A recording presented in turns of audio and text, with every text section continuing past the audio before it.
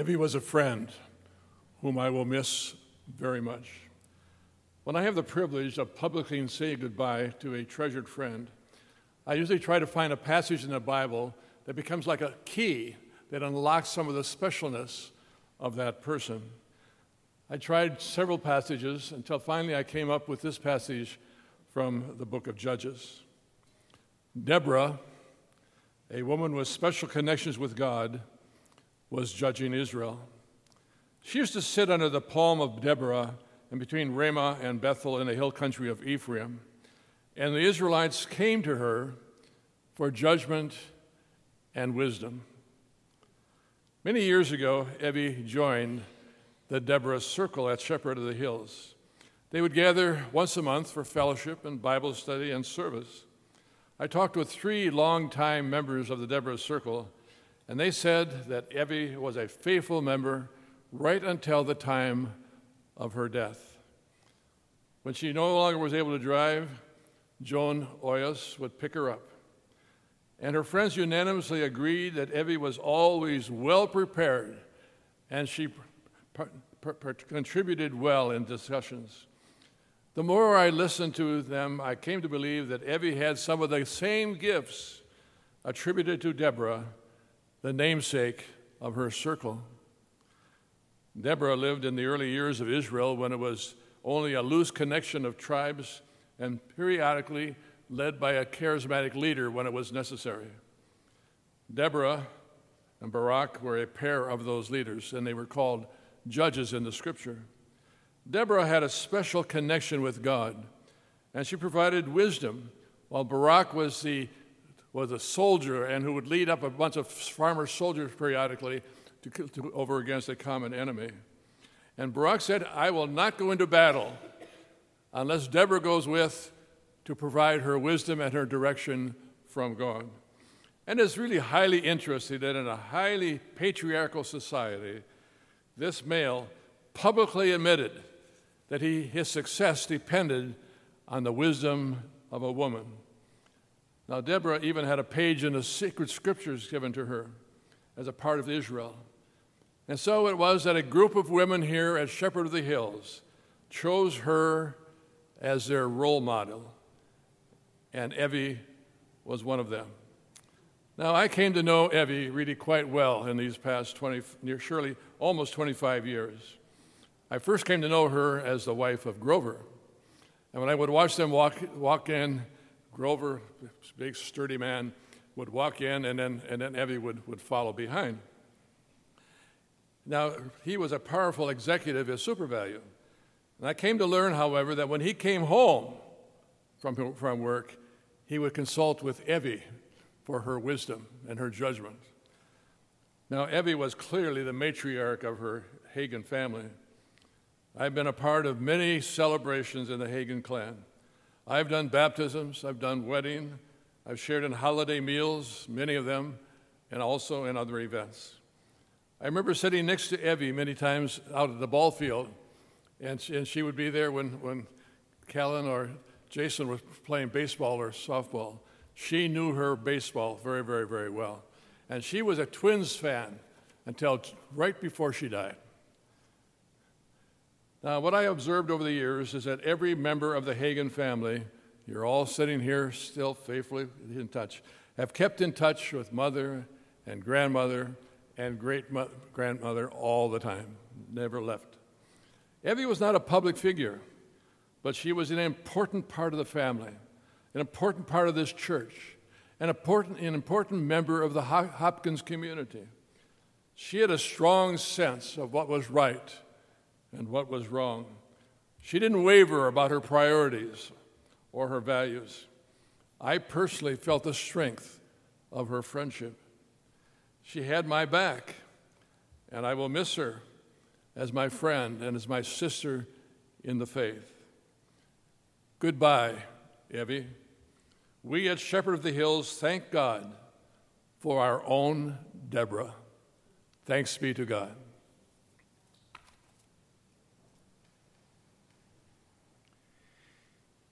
Pastor Hub is our senior pastor emeritus, we like to call him here at Shepherd of the Hills, and I am always so grateful when Hub takes the opportunity to provide eulogies and remembrances for our longtime members. It's impossible for any one pastor to have caught the glimpse of Evie's life here at Shepherd, and for 25 years, Hub, and still to this day, you continue to care for and love Evie's family, and I know they are grateful, and we are grateful. That same spirit is sort of how we do everything here at Shepherd. I'm grateful to my colleague, Pastor Joanna, because she cared for Evie deeply. Our parish nurse, Kay Wothy, our office staff, Sean Wacholtz, even our dutiful and most faithful member of our staff, Kevin Wicks, has cared for and loved your mom, your grandma, your great-grandmother for many, many years. I'm grateful to all of them. Grateful to her and grateful to you for those many, many years of love and care. Like Hub, one of the gifts of listening to a life like Evie's is sort of catching the spirit of who she was and then reflecting on the life of faith that she lived and finding a scripture passage to match. I'm not as creative as Hub, but I did find one that I think sort of gets at it. It's a story about a Sunday supper with Jesus and his disciples. It's from Matthew 26.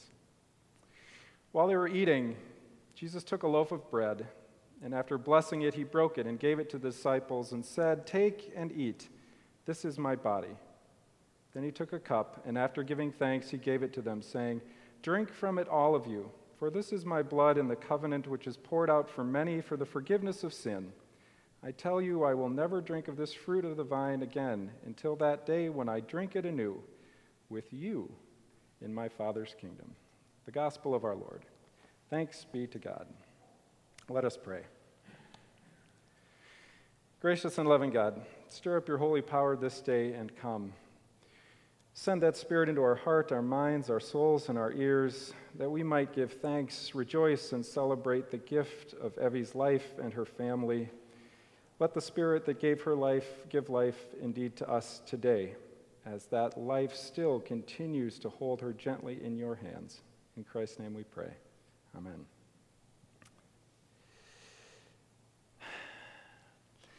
It's amazing to me how, on the one hand, 94 and a half years of life can feel like such a beautiful span of time and such long and gracious span, outliving her expiration date by 13 years, according to Jean's recollection of herself, since her mother died at 81. And yet, at the same time, 94 and a half years feels like not enough for all of the Sunday dinners and invitations and joy and love and laughter.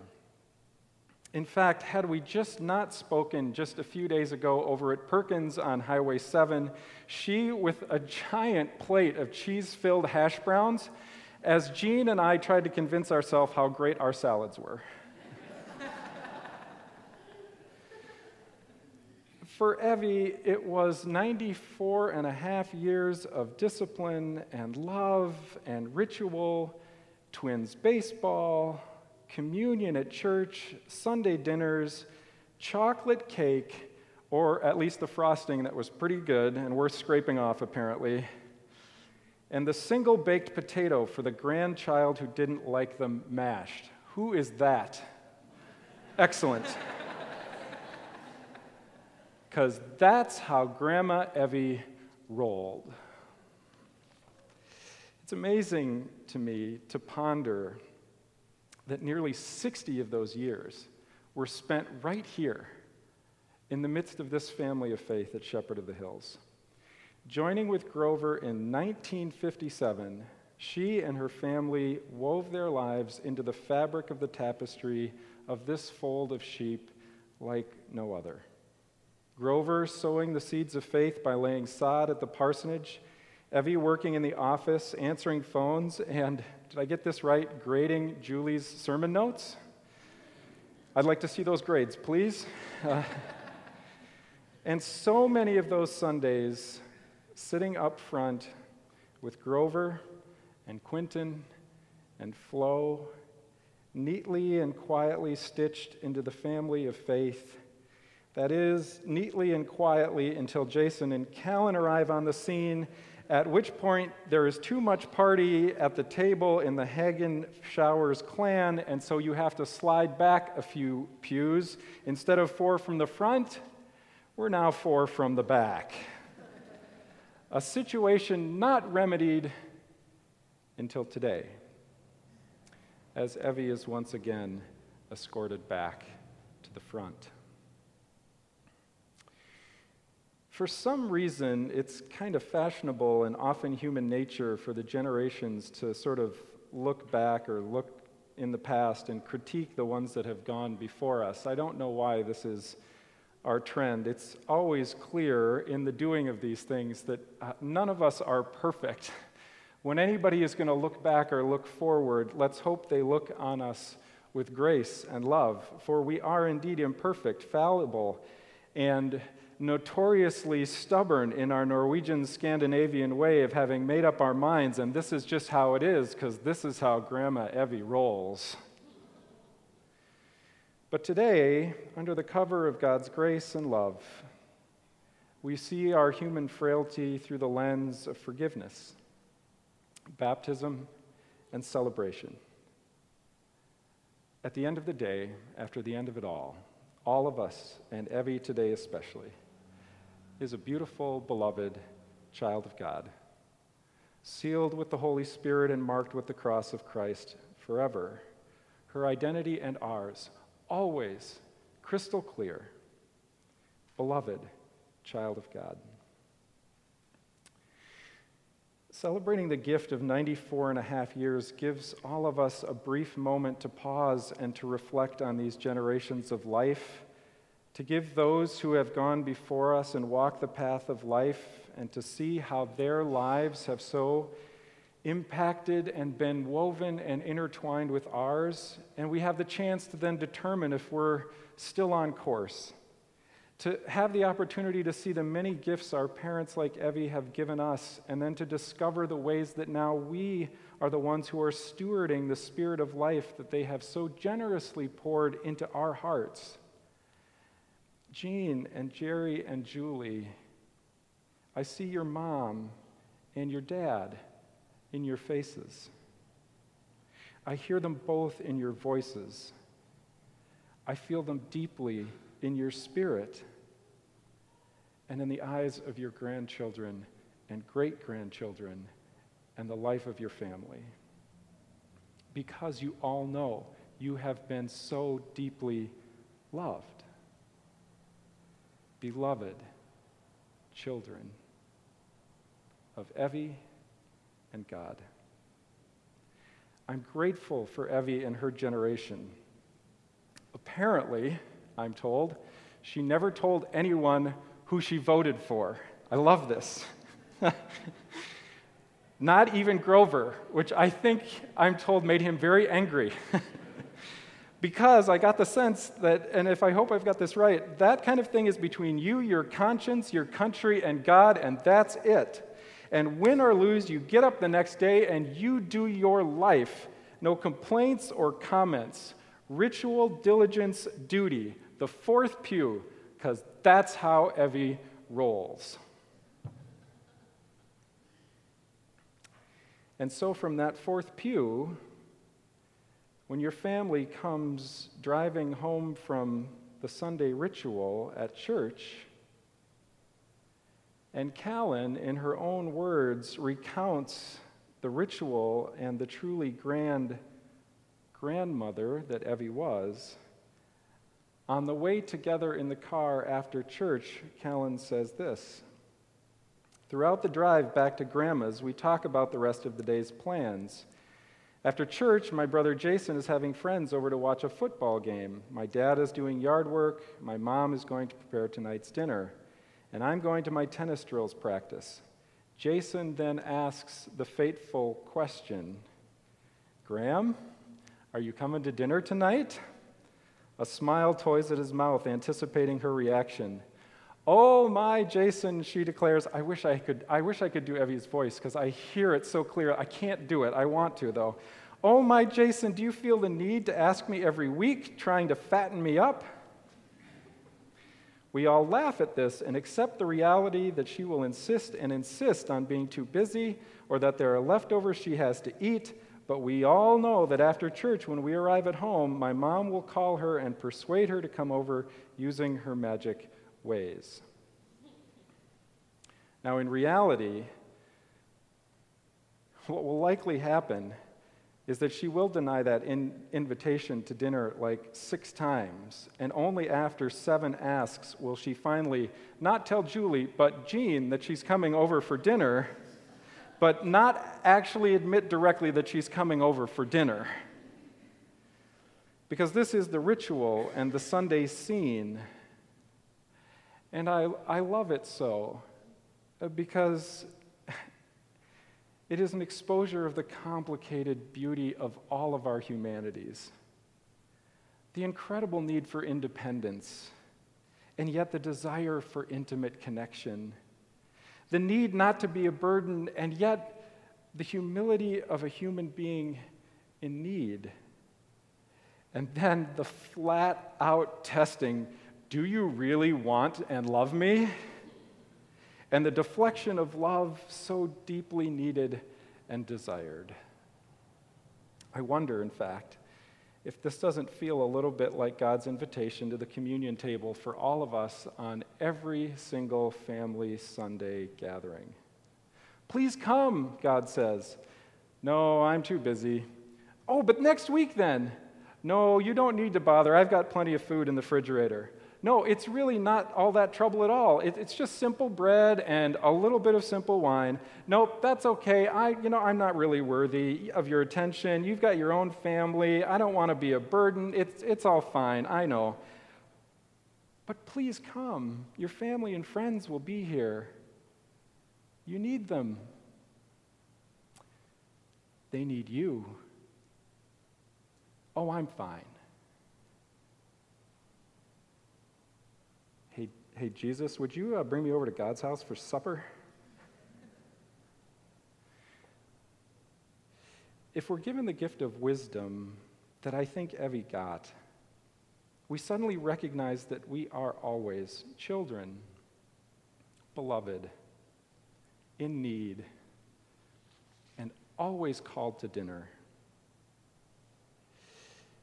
In her wisdom, when Evie finally did arrive at family supper here at church on Sunday mornings, at the banquet table in recent years, coming to kneel at the communion rail, she'll settle in closely with Julie, nestled up against her side, who will now assist her with the wine because her hands have become too shaky.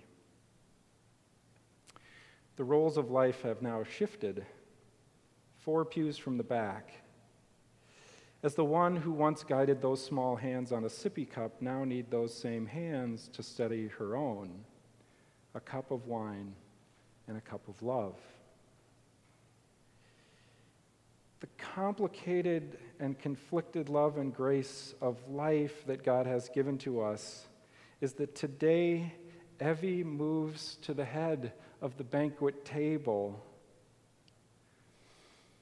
And after at least 6 denials, of course, she is once again 4 pews from the front. Thanks be to God that she has arrived safely at God's house for dinner today.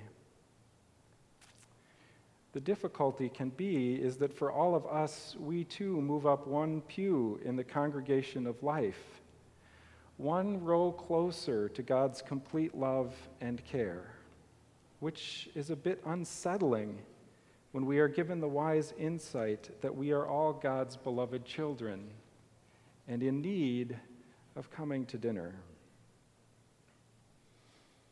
So, Steve, Sarah, Brian, Kelly, Katie, Chris, Jason, Callan, and all 11 great-grandchildren, just know that when you start to invite your parents over for Sunday dinner, they're going to decline 6 times. So you have to be sure and ask 7. Because that's how Evie and God your family roles. Amen.